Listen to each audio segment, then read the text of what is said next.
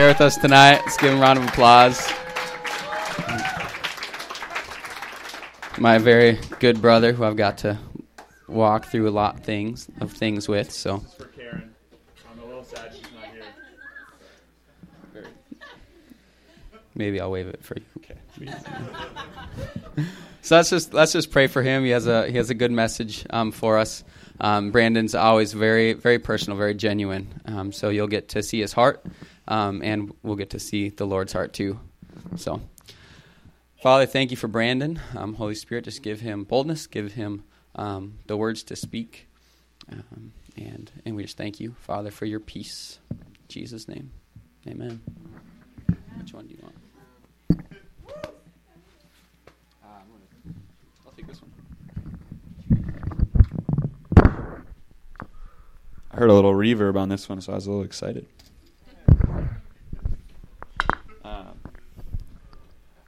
Paige, would you stand up, please? Paige Slider is back with us, folks.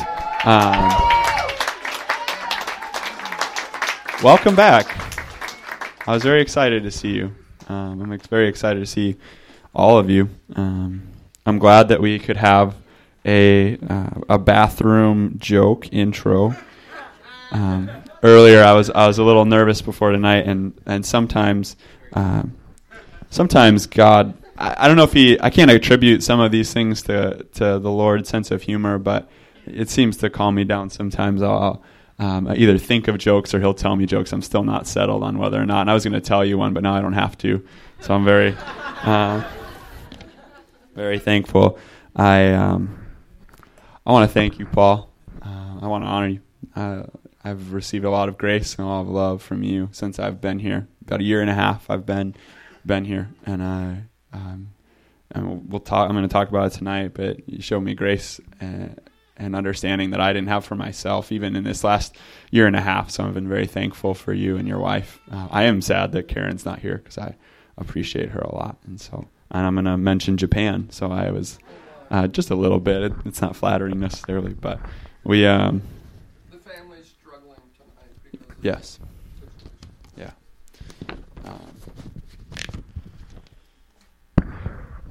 And so, about in the last 2.5 months, about the last 3 months, I have, and I'm not sure as a Christian I can say this, but I have questioned my salvation more than any other time in my life.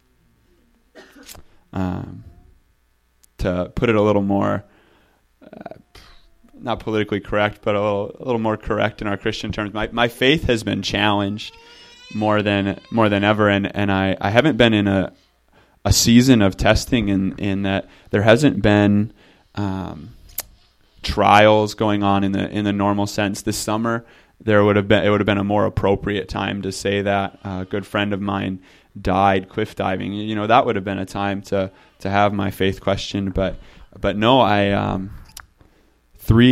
about 3 months ago, 2.5 months ago, for the Harvest Project, which is the school that we have here I'm in, we had to write out our testimonies. Yeah, Naomi's a teacher. She's my teacher, and she likes to remind everyone. But before we went up to the North Shore for our kickoff week, and we had to write our testimonies out. And I'd worked at a Bible camp in Okoboji. Dan and I were there this weekend, and it was awesome. But for the summer camps, we always had to share our testimonies with our campers, and so it was something I was used to. I was ready for, but I sat down to write it this time, and realized as I started going that it wasn't much of a testimony. And what do I mean by that? There were some things that I would say that I was struggling with or I was doing before I became a Christian, before I was saved, that though I wasn't doing them as much, I was still finding myself struggling to live the life that I felt like Jesus died for me to live. And I was very convicted and I was very broken over that. We talked about the bathroom already, but I use the example just to give you an understanding. At the Bible camp, we did this thing. It's called cardboard testimonies. On one side, you would write the sin, the struggle that you used to live in, the darkness that Jesus saved you from, and then on the other side of this piece of cardboard, you would write what God has done in your life and who he has made you now. And just even thinking of that example, you'd walk down during a song and you'd show everybody, hey, this is what I did. And then on the other side, and then you'd flip it over and you'd show everybody, hey, this is what Jesus has done. It's super powerful. But just to give you an understanding, it would be like on one side, if I said I ate garbage every day. Flip it over. Now I just eat garbage once every week or two. One day, once every week or two. That's not good news. It's not. And that's what I was finding. It's just as I looked at my life, I was trying so hard. I wanted it. I wanted to see God manifest himself in the earth. I want to see just the fullness of the salvation that Jesus had for me. I could get up and preach about it too, and I just wasn't seeing the fullness of it in my life. And I don't know. Can any of you relate to that? Just seeing. Okay. Yeah, it's going to be good. And so that was just where I was left. And so we're gonna dive into the scriptures tonight and draw from a passage that's pretty common, is well known. And I want to show you. There's really in this passage it shows two ways of living. I want you to open up to Romans 8, 1 through 11 if you have your Bible with you.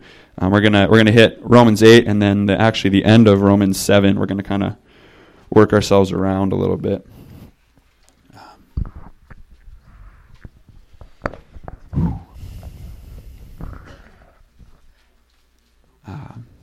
Say hallelujah when you find it or something fun. All right. I'll read it for us and then we'll keep going. There is therefore now no condemnation for those who are in Christ Jesus. For the law of the Spirit of life has set you free in Christ Jesus from the law of sin and death. For God has done what the law, weakened by the flesh, could not do.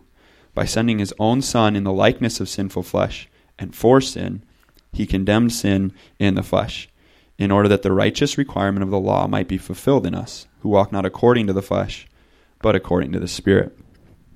For those who live according to the flesh set their minds on the things of the flesh, but those who live according to the Spirit set their minds on the things of the Spirit. To set the mind on the things of the flesh is death, but to set the mind on the Spirit is life and peace. For the mind that is set on the flesh is hostile to God, for it does not submit to God's law. Indeed, it cannot. Those who are in the flesh cannot please God. You, however, are not in the flesh, but in the Spirit, if in fact the Spirit of God dwells in you. Anyone who does not have the Spirit of Christ does not belong to him. But if Christ is in you, although the body is dead because of sin, the Spirit is life because of righteousness. If the Spirit of him who raised Jesus from the dead dwells in you, he who raised Christ Jesus from the dead will also give life to your mortal bodies through his Spirit who dwells in you.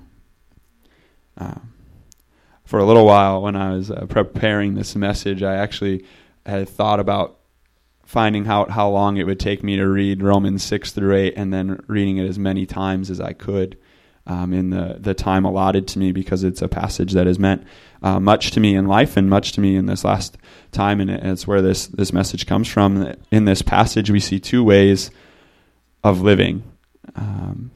What are they?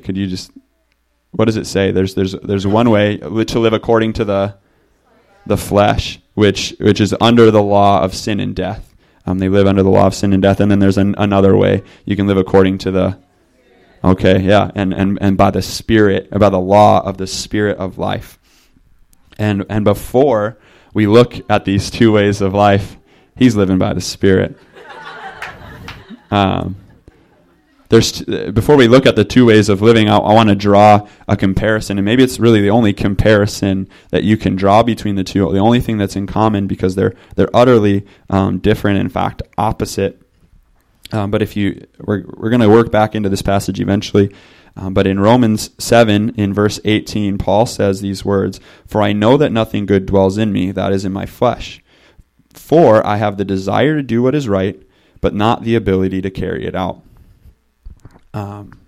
This is really key for us to establish now, because as Christians, it's hard for us to understand. It's hard for me to understand how we continue to struggle under the law.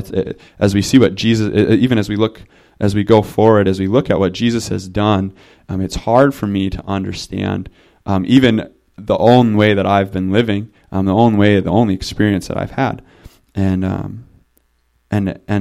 to understand this passage, to understand this verse, for I know that nothing good dwells in me, that is in my flesh. For I have the desire to do what is right, but not the ability to carry it out. We start to be able to relate with that passage. As I asked you if you can relate with my experience, you can relate to this this passage because what Paul is saying here is that,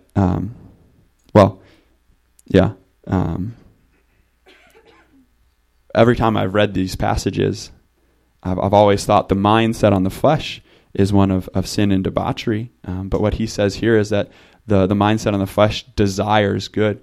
I'll tell you that the similarity between the mindset on the spirit and the mindset on the flesh is that they both desire to be righteous. Now the motive for that might be different, but both desire to be good, and that explains my experience more than one of living in outright sin. And so we just it actually desires to be good, and that's been my experience. And so we're gonna look Romans 7:14 through 25, and I'll read that, and then we'll look at the life according to the flesh. For we know that the law is spiritual, but I am of the flesh, sold under sin. I do not understand my own actions, for I do not do what I want, but I do the very thing I hate. Now if I do what I do not want, I agree with the law, that it is good. So now it is no longer I who do it, but sin that dwells within me. For I know that nothing good dwells in me, that is, in my flesh. For I have the desire to do what is right, but not the ability to carry it out. For I do not do the good I want, but the evil I do not want is what I keep on doing. Now if I do not do what I want to do, it is no longer I who do it, but sin that dwells within me. So I find it to be a law that when I want to do right, evil lies close at hand. For I delight in the law of God in my inner being. But I see in my members another law waging war against the law of my mind, and making me captive to the law of sin and death, of sin that dwells in my members. Wretched man that I am, who will deliver me from this body of death? Thanks be to God through Jesus Christ our Lord. So then, I myself serve the law of God with my mind, but with my flesh I serve the law of sin.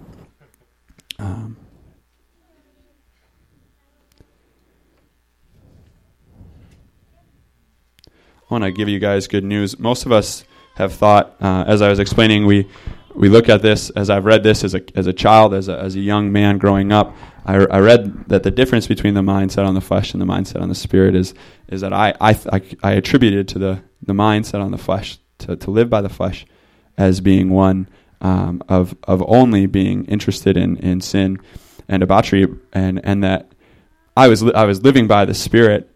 I was just failing at it. And I want to give you the good news of telling you that if you've been struggling with sin, if you've been dissatisfied, that there's a good likelihood from this passage that you haven't been living by the Spirit. It doesn't mean that you don't have the Spirit. It just means we haven't been living in the power of the Spirit. And in fact, it's good news to know, to identify that we've been living in the flesh. Okay? In Romans 7, he describes his experience. He says he wants to do right and he does evil. He doesn't even understand it. There have been times when I've struggled with sin, or I've desired to do something. I just could not do it, and I didn't understand it. It literally made no sense. I've come to my brothers and shared with them, and like, why? And it's like, I don't know. I don't even understand. And in Romans 7:19, he says, he doesn't want to do evil, but he keeps on doing it, and he concludes that it is no longer him who does it, but sin that dwells in him. And he gets so frustrated. He says, "Wretched man that I am, who will deliver me from this body of death?" And I've experienced that. I've felt that way about my own experience, and so I want to draw out for you that this is living life under the law. This is living life under the law of sin and death. It is living life in the flesh. And in Romans 8, Paul goes on to describe, so that's kind of like he's explaining the physical manifestation of this, of how it looks like in our lives as we struggle with sin, as we live in this mindset where we're trying to attain to something, and yet we find, oh man, I desire to do this, but I can't do it, and what I don't want to do, I'm doing. That's I don't know if there's a more relatable passage in Scripture where it just is like, this is, besides David maybe, where it's just real and raw, and it doesn't make sense, but it makes perfect sense because it doesn't make sense. That's our experience. That's real. And so Paul goes on in Romans 8 just to give us kind of almost like the spiritual outlook of this same mindset, and that's how we can understand it, is the mindset on the flesh, to set the mind. It's the mindset. It's the way of living. And in Romans 8:2 he says it's under the law of sin and death. And I've contemplated that. I've meditated what that means. And really, the law of sin and death says that when we sin, we die. The law in Galatians, Paul gets into the law, and he's saying it's because of those who do these things shall live by them, and cursed is the man that does not do the things in these books and live by them. The law, it's what we had to do it, but if we ever failed, it would result in death. I mean, so that's the law they live under. That's the law that I've lived under. That's the rule of our life. That's the way that it looks. He goes on to say some really dramatic things in 6, 7, and 8. He says, the mind set on the flesh is death. Wow. He says it's hostile to God. It does not submit to God's law. Indeed, it cannot. It cannot. It says in Romans 8, those who are in the flesh cannot please God. And so if we understand this as meaning those that are trying to attain, that are trying to fulfill the law in their own strength by the flesh, those desiring to do good even, but are trying to do it on their own. Gary Gilbertson came last night to the Harvest Project and spoke on perfectionism, and he could have just come and given this same message different, because different, but like that truth that it is in the flesh, it cannot not please God. It's such a dichotomy. It's so split. You can't get beyond it. It is what it is, and I want to share with you how that's looked in my life.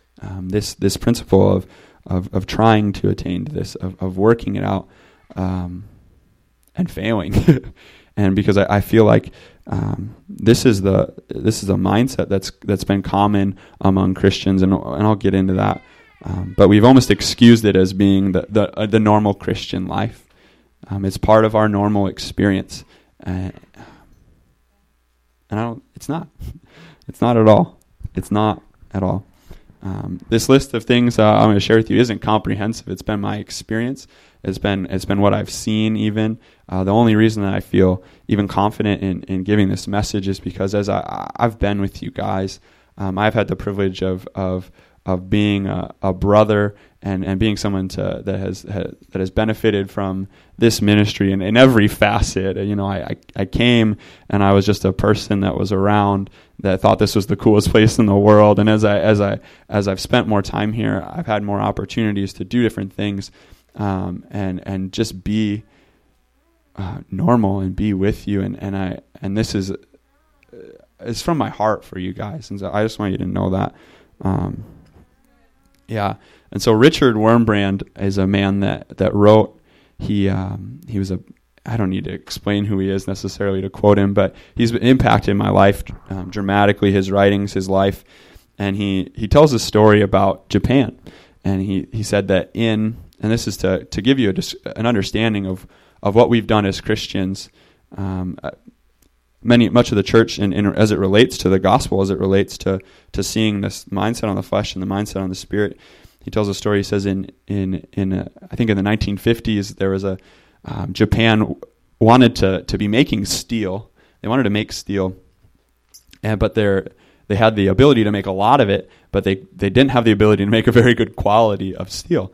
And the best steel in the world at the time, and perhaps still, was made in Sweden. And so the Japanese had this great idea that they were going to make a town, call it Sweden, and then put their factories in Sweden so that by trade, by being able to, they could say the steel was made in Sweden and then sell it across the world because it was made in Sweden. It was Swedish steel. And in the same way, we as Christians have, and he explains this in his stories. He just says that we've taken the old self and we've taken it and we've said, over here is the depraved old man. Oh, we're definitely not that. But we see the new man, the new self, and we say, well, it's not quite that. So it's like we've justified being somewhere in the middle. We've taken the old self. We've taken Japan that isn't making good steel, and we've named it something else. We've said we've lowered the expectations of the work of Jesus, and we've called it Sweden. we've called the old self, though it's not depraved in the way that it looks outwardly. It is still now it's dressed up in religious doctrines and works and insecurity. But this is what we've done, and I just want to draw that because that's my story, and as I've grown up, I've seen that, and I think for many people that have grown up in the church, that's been true, and so I don't know where all you all from, but that's where I'm coming from, and so one of the ways that has looked in my life is perfectionism and performance. The effect of the law was that I wanted to fulfill the law. And I wanted to do it, and the only gospel that I had ever really been told was that Jesus died for me. This is in essence, it might not have been what I was genuinely told, but this is what I heard in essence, was that Jesus has died for you. That's good. That's true. He's given you a clean slate. He's given you a second chance, and gives you a butt pat and says, "Get out there and go at it again. I believe in you. You can do it." So I thought I could. I love eating the mic too, so I could hold it down lower, but I like hardcore music, and I think I play it sometimes. And so I tried, and I tried, and I tried, and I couldn't figure out why I kept failing, and why I kept failing, and why I kept failing. And this only led me to be driven even more into perfection, and not only for myself but for others. I started to hold others to a level, to a standard that just wasn't even real. It wasn't even God's standard. It was just this drive for perfection, and it led me to being disappointed over and over again. You know, and in order to feel good about myself, not living up to my own standards even, I started to keep score. I thought, well, if I'm not living up to the standard, well, at least I can congratulate myself for the one time that I do something right, you know, or those times when, those couple days where I didn't I didn't lie or didn't struggle with this or do that, and then you feel good. And so my status with other people, their status with me, my status with God, his status with me, my status with myself fluctuated dramatically according to my own performance. Does that make sense? So if I struggled with a sin that day, or I fell, or something happened, I felt really far off from people. I felt very disconnected. That's probably there's some normality to that. There's consequences to sin, but that was because my standing with people was up to my own performance. When I wasn't doing well, I was far off from them, and I felt even farther off from God. But the worst part was that when I was doing good, when I was living up to the standard, or at least felt good about where I was, I would feel close. I would feel good, and I would think, oh man, this is what it means to live. This is what it means to live in the grace of God. This is what it looks like to overcome. And continually, my foundation was not set in the grace of God, but it was in my own ability. And just for a couple of days, I was able to pull it off. Just okay, and all of a sudden it just was a cycle of believing more and more in myself, but not believing in myself at all. And so it just leads deeper and deeper and deeper, and I could go on about that. One of the other things that I did was supplement. And what I mean by that, they're all kind of interrelated. This isn't a chronological effect of living under the law, but I began to recognize something was missing, and the system that I was living in just wasn't very fulfilling. And so I began to look to the next book, the next spiritual discipline. I began to go to different ministries each week, coming to listen to the speaker. This happened while I was first here at Communitas. Even I'd come hoping that every week what the speaker was going to say was going to change my life, and whether that, and I just became legalistic about what I heard. And so each week there was a new hope, and it was genuine, it was real, because I was like, why is this life not like why is my life in God not satisfying? I'm this vibrant young man. I've got gifts, I've got things, what is going on? And so I'd come and I'd hear a message about evangelism, and it didn't even necessarily have anything to do with things, the way it was preached from up here. It was my heart and the way that I received it. It was, I need to evangelize more, then I'll be satisfied, miracles, yeah, I'll pursue the miracles, I'll pursue the prophetic, I'll pursue healing. If that's I'll get over it. I'm going to get over that hump. If I just get those things, if I can just do those things, I'm gonna read the word more.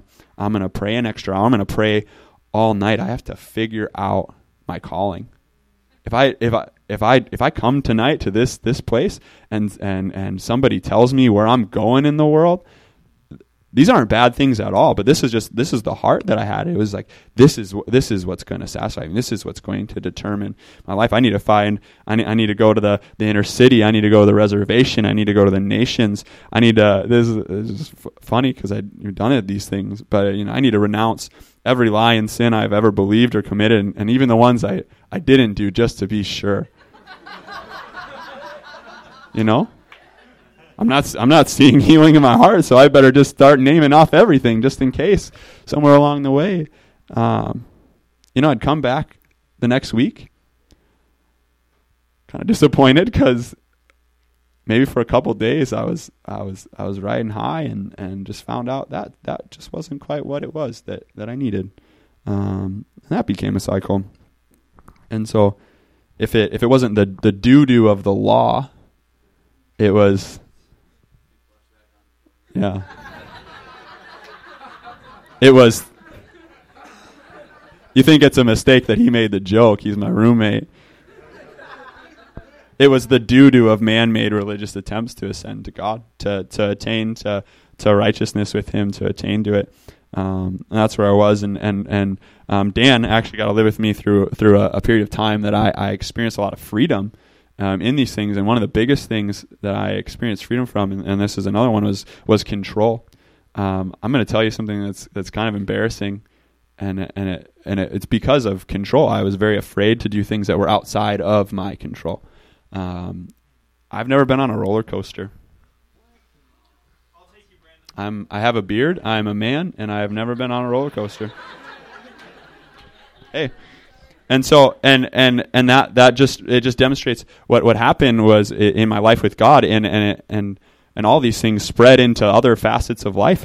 I wouldn't do anything that was outside my control. If I couldn't calculate it, if I couldn't figure it out, if I couldn't risk manage to the point where I could pretty much guarantee it was going to work out, or it was going to be good, or nothing bad was going to happen, I'd be very afraid to do it. That's why when I first encountered the Holy Spirit, my mind was blown, and I was freaked out for a couple months. I just refused when I was with these people, and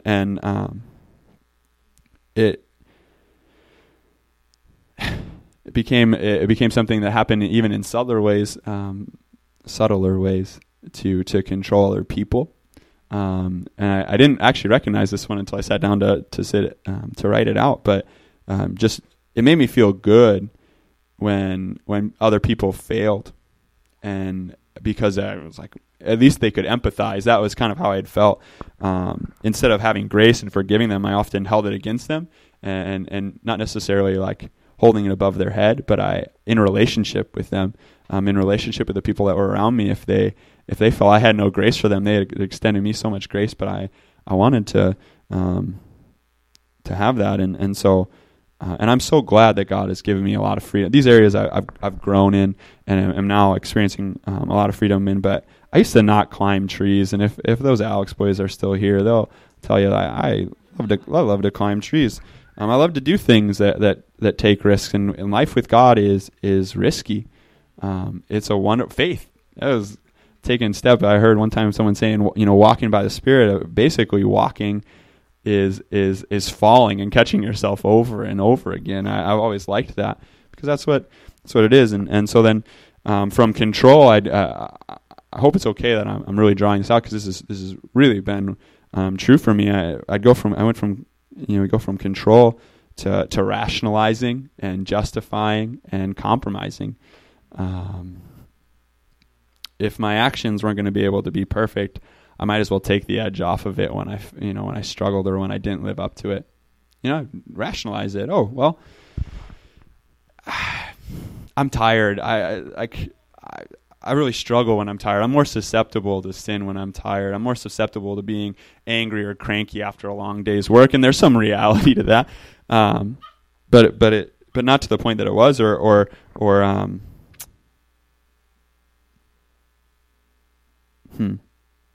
yeah, I was stressed or even almost putting it back on God and saying, God, you're bringing up a lot of stuff in my heart. You're doing a lot of healing, and so I'm just more sensitive right now or whatever. And I began just to rationalize it, and living in compromise. This is okay.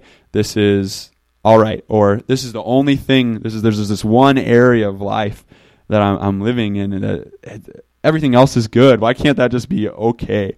It was just coming up with ways of saying, no, this is it. This is just, it's okay. Or really what that ended up leading to is really my the last point of all this is that Paul has talked about it a couple of times. He said people just often feel like they can't overcome something, so they give up. And that was perhaps sometimes the last point that I'd come to, or just it would happen is I'm done.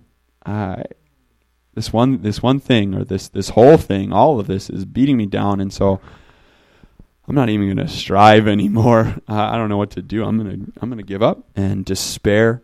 It ruled in me. It reigned in me. I came to be where Paul was in the scriptures, where he's saying, this is crazy. He sounds schizophrenic. He sounds like he has an issue, because he does. It's called sin, and it was living inside of him, and his nature was split. I don't know. This is where it starts to get very real, but that's something I've experienced, where I can say I desire good, but I recognize there is a split in my very nature because of sin, because of striving to fulfill the law, failing, and yet still knowing the only hope, like thinking the only salvation that I had was in my ability to do something about it. Okay, and so where's the hope? Well, Paul, thank God that Paul in this passage in Romans 8 doesn't leave room for any hope in the flesh. He draws that out like I'm drawing it out, and then the way that he explains it, I already told you. He says the mindset on the flesh is death. It's definitive. It's death, and that's what this experience has shown me. And so what do we do about it? What do I do about it? And that's the wrong question. To some extent, there is things that we do, but in reality, there's nothing that we can do to gain. I don't want to quote Gary from last night all the time, but he just there's this desire to do good, and we hope to see that we can gain righteousness. That's where that desire is born out of, and there's nothing that we can do to be righteous before God on our own. God's solution, praise Him, Romans 8, 3 through 4 says, For God has done what the law, weakened by the flesh, could not do. By sending his own Son in the likeness of sinful flesh, and for sin, he condemned sin in the flesh, in order that the righteous requirement of the law might be fulfilled in us, who walk not according to the flesh, but according to the Spirit. I feel comfortable walking away, but I just talked for 20 minutes about the mindset on the flesh, and so I probably should talk more about the mindset on the Spirit, right? Jesus, there was nothing we could do. The language is so definitive. I talk about it here. It says between Romans 6 and 8, Paul uses the word death 18 times. He uses the word dead 8 times. He uses the word die or died 14 times. We were dead in our transgressions. If you know the book of Romans, we were dead in our transgressions. But now, in Romans 6, he says, we must consider ourselves dead to sin, but alive to God. There's this reality of death, of one thing brings death, and yet one man dies for all men, and brings life. In Romans 7, just like I think that's where I was here on the notes, was just that sin had become so pervasive that there was no options for God. It wasn't that there was some, like I said, like there was some cleaning up that God came to do. He just said, I'm gonna take where you were, and we're gonna wash you off. There's a cleansing for sure, but that wasn't the work that he did. One man draws a comparison between, he says, the gospel we've heard is that Jesus was a lifeguard and we were drowning and he came out to save us. He pulled us back in, gave us mouth to mouth, and then we came back to life. That sounds romantic and good, but the reality of the gospel is that Jesus is a lifeguard. He comes out to save us because we're drowning, and he takes us and he dives down and down and down until we die. And then 3 days later he comes up alive, and we're with him, alive. That's the gospel. That's the gospel. Sin was so pervasive. It wasn't a matter of, it wasn't a surface issue, a skin issue. It wasn't something that was that small. It was our natures, and that's what Jesus did. And so in Romans, at the beginning of Romans 7, it says that through the body of Christ we died to the law. That's good. So that we may belong to another, to him that has been raised from the dead. This is the hope that we have. This is the gospel. This is the truth that will set us free, and has set us free from the law of sin and death. The Spirit of life, the law of the Spirit of life, has set you free in Christ Jesus from the law of sin and death. Romans 8:2. We through the body of Christ we died to the law. In Romans 6, we're told that we've been baptized into Jesus' death, and we were baptized with him, and then we were buried, therefore, with him. We were buried with him, in order that just as Christ was raised from the dead by the glory of the Father, we too might walk in the newness of life. And then again, we're told to consider ourselves dead to sin, but alive to God. Come on, I always worry people are falling asleep or something, but this is good, and it is, to recognize it is that it's all grace. It's all the grace of God. It's all God at work, doing this, and that's the distinction between the mindset on the flesh and the mindset on the Spirit. And this is where it hinges. This is where this passage changes. This is where our lives change from perhaps being raised into a Christian culture that gave us a gospel that wasn't the gospel. That's true for me. I won't put it on you. But that was true for me, and that's what I continued to hear growing up, and this is where as a 18, 19, 20, 21-year-old man, being a Christian my whole life, I get saved. I recognize, Jesus. It's not that I get saved; it's that Jesus has saved me, and I've never recognized it before, and so that's the good news, and the Pharisees asked Jesus in the scriptures, what must we do to be saved? And he says, believe in the one whom God has sent. And so there's something a little bit intangible to this message, and I found it hard sometimes thinking about it to give you super practical things because that's what we've done with living in the law. That's what we must do to be saved, is believe that Jesus has done it. Believe in him, believe in his resurrection. Jesus is a man who is alive today, sitting in heaven, who reigns victorious, not because he died, not just because he died, but because he was raised from the dead, and he lives. He lives today. But there is still something that we can do, and we do, and that is, and really there's like this is a dichotomy, but if all Jesus did was die for us, it'd be great. But if he died for us and then left us to figure it out, left us to okay, I've died for you, now live, and once you believe in me, there's salvation for you, so you'll get to heaven. If we live the rest of our lives without being empowered to live a righteous life, we are always going to question our salvation. Right? Does that make sense? I'll say that one more time. If Jesus died for us, and if our only hope, if our only recognition of his salvation is that, okay, I've prayed a prayer, I believe in Jesus, I know that I'm going to heaven, but we don't have the Holy Spirit to empower us to live a righteous life, we will have no assurance of that salvation. We will always question it.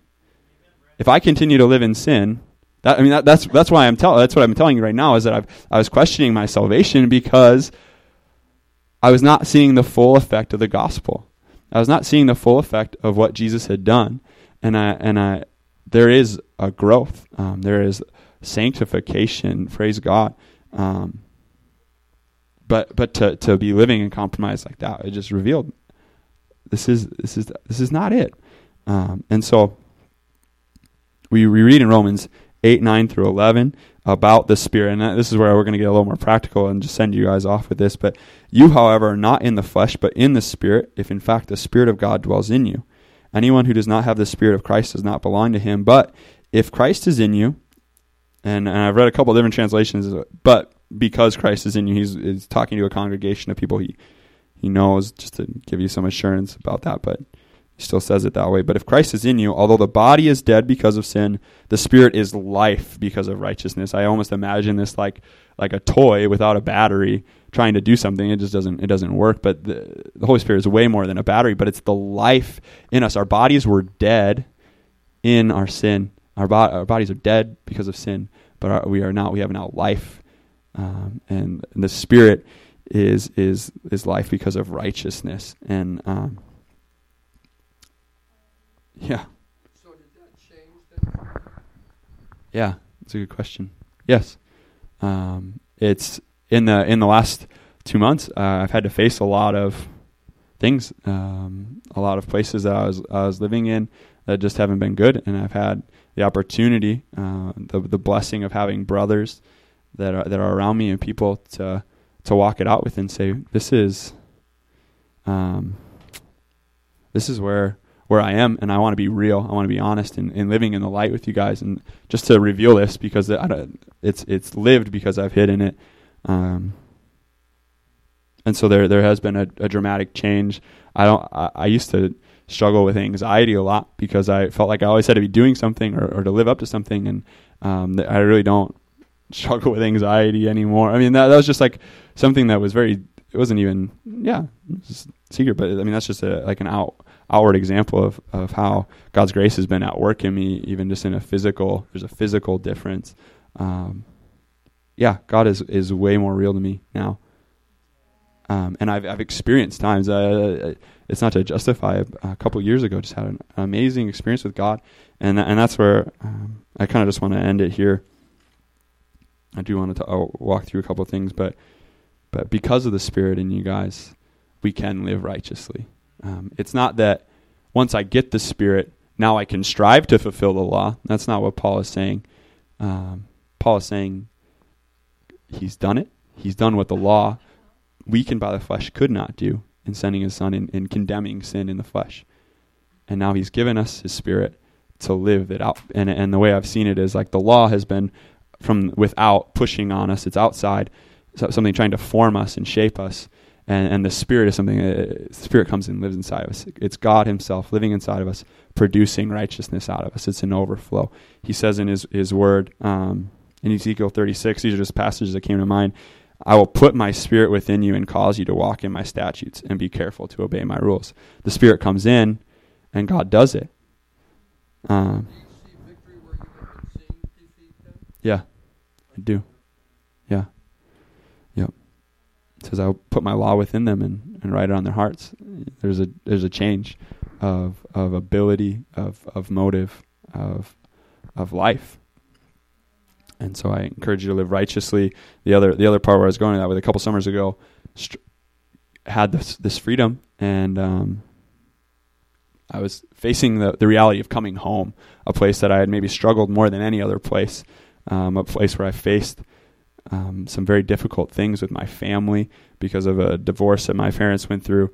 And I came facing that time and was accused by the enemy, accused by myself that I wasn't going to be able to. I could be free anywhere else, but home I could not. And instead of falling right back into sin, I tried to live. I tried to do good. I was like, I'm going to live by the law, and I took the yoke of slavery up upon myself. Again, it says in Galatians 5:1, "It is for freedom that Christ has set us free. Stand firm, therefore, and do not submit again to the yoke of slavery." And so, do not submit again to the yoke of slavery. And then in that same passage, there's two things from Galatians 5 that I wanted to hit, and that was that Paul says it is for freedom, brothers, that you. I had it here. He says, "For you were called to freedom, brothers. Only do not use your freedom as an opportunity for the flesh, but through love serve one another." And so there's this freedom in the Holy Spirit. He's talking about life in the Holy Spirit. He says you can serve one another, you can love one another. These are practical things. It's the outpouring. That's the way that it looks practically. And then in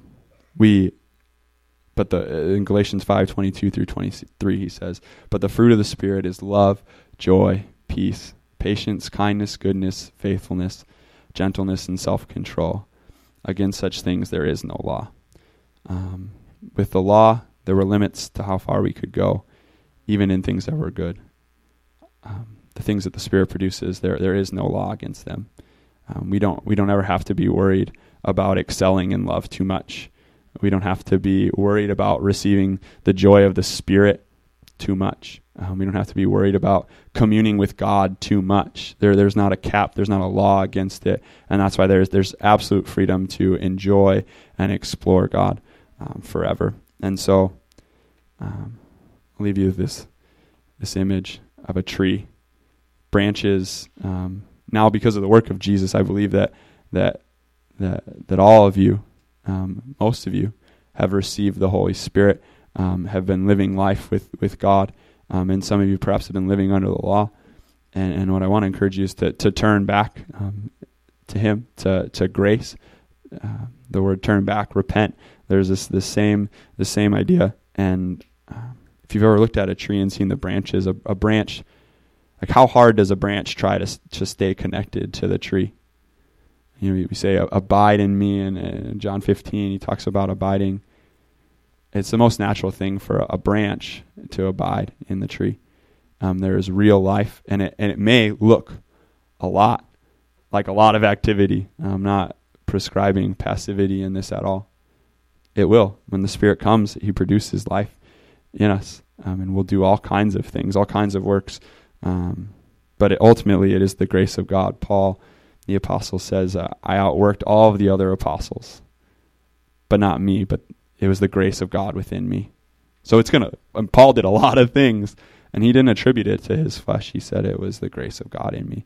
So that's where I leave you tonight, is just that if you've been struggling living under the law, if you've been struggling with perfectionism, with control, with these different mindsets, that truly the hope that we have, all the struggles that we've had, can be boiled down to sin's effect on us and us trying to live out a life of self-righteousness. And all of these awesome remedies and all these good things are boiled down into one man, and his name is Jesus. And that's our solution, the work that he's done. Yeah, so. Thanks, Brandon.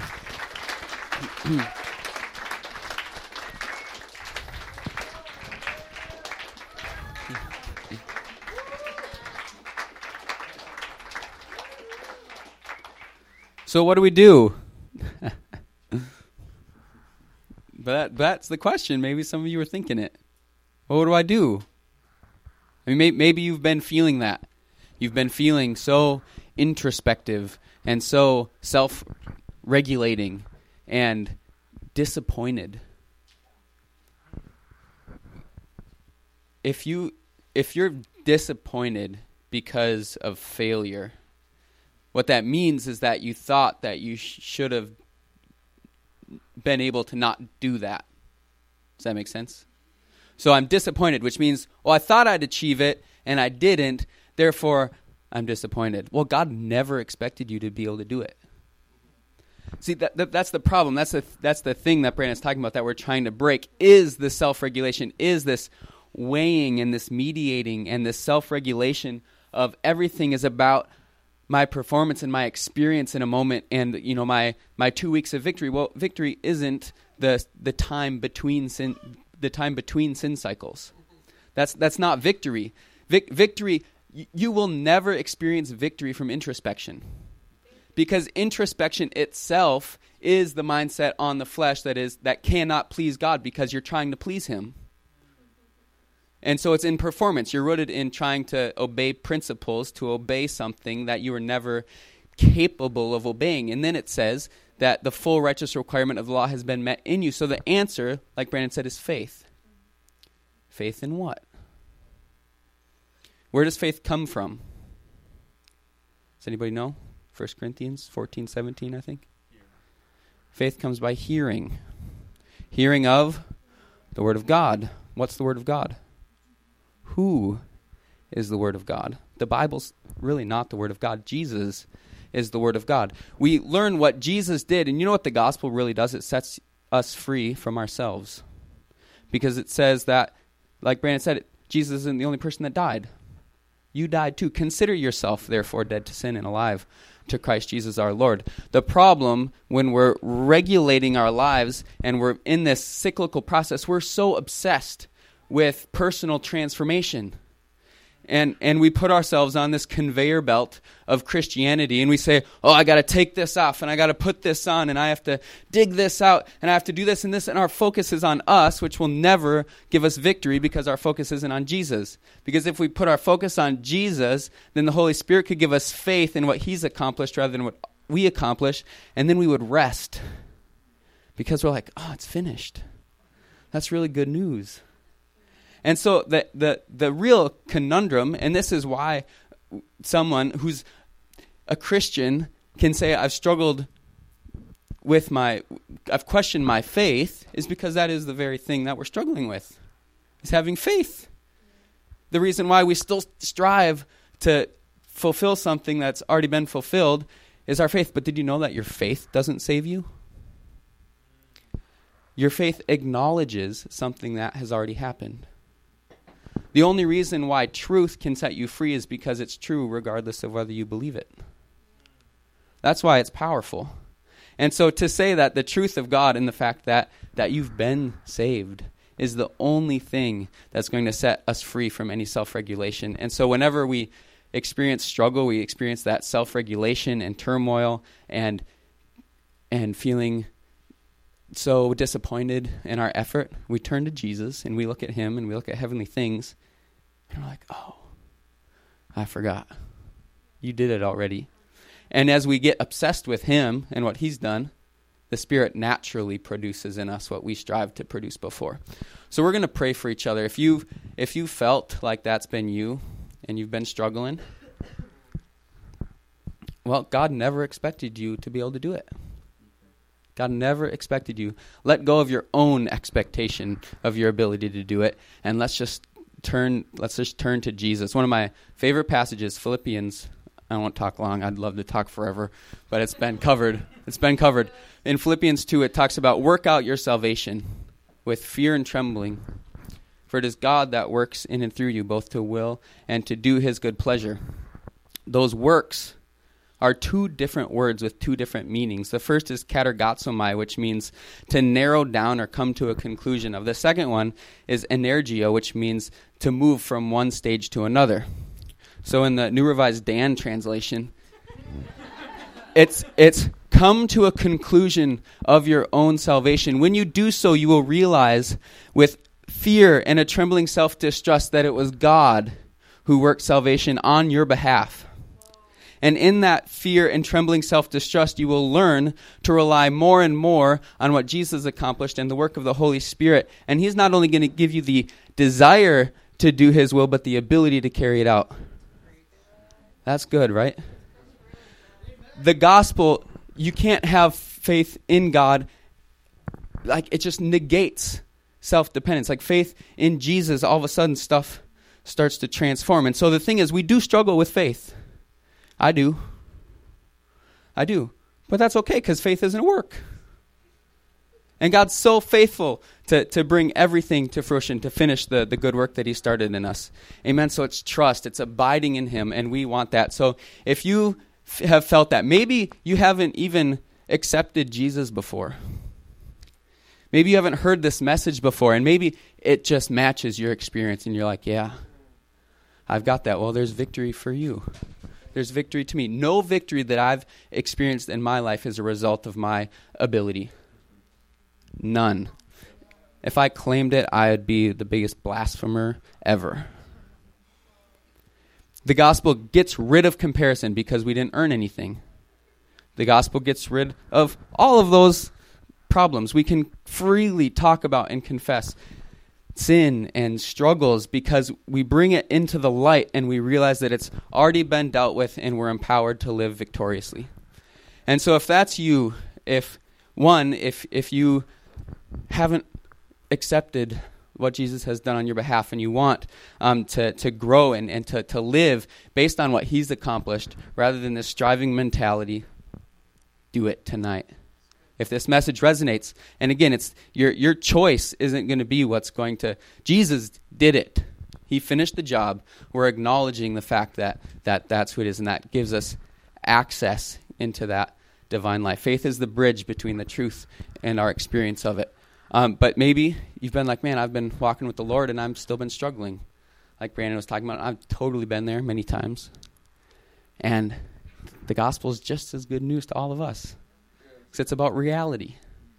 It's about what is, and that's gonna set us free. And so, if that's you, I encourage you in this prayer time to talk to your neighbor. Come up. There's going to be prayer team up here. Brandon will be up here too. Come and talk. And Jesus wants to show himself to you, and the Holy Spirit wants to come and touch you, and to see victory where before there was just continual defeat. So we'll turn to our neighbors. You can pray for that. You can come up here to get prayer too. And we'll just have a time of ministry. You can put some music on, too. So let's pray quick, and then turn to your neighbor. Talk about whatever, pray about whatever God's talking to you. Come up here, get prayer. Holy Spirit, come and just reveal yourself. Your love, Father. We give up. We surrender. Again, God, we're sorry for trying to do things on our own, to manifest a godly lifestyle, Father. And we just ask that you give us the gift and the grace of faith. We ask for it, God. We want to grow in faith. We ask for more faith. We ask for more boldness. And we trust you. So be with us now as we talk to each other and talk to you. In Jesus' name, amen.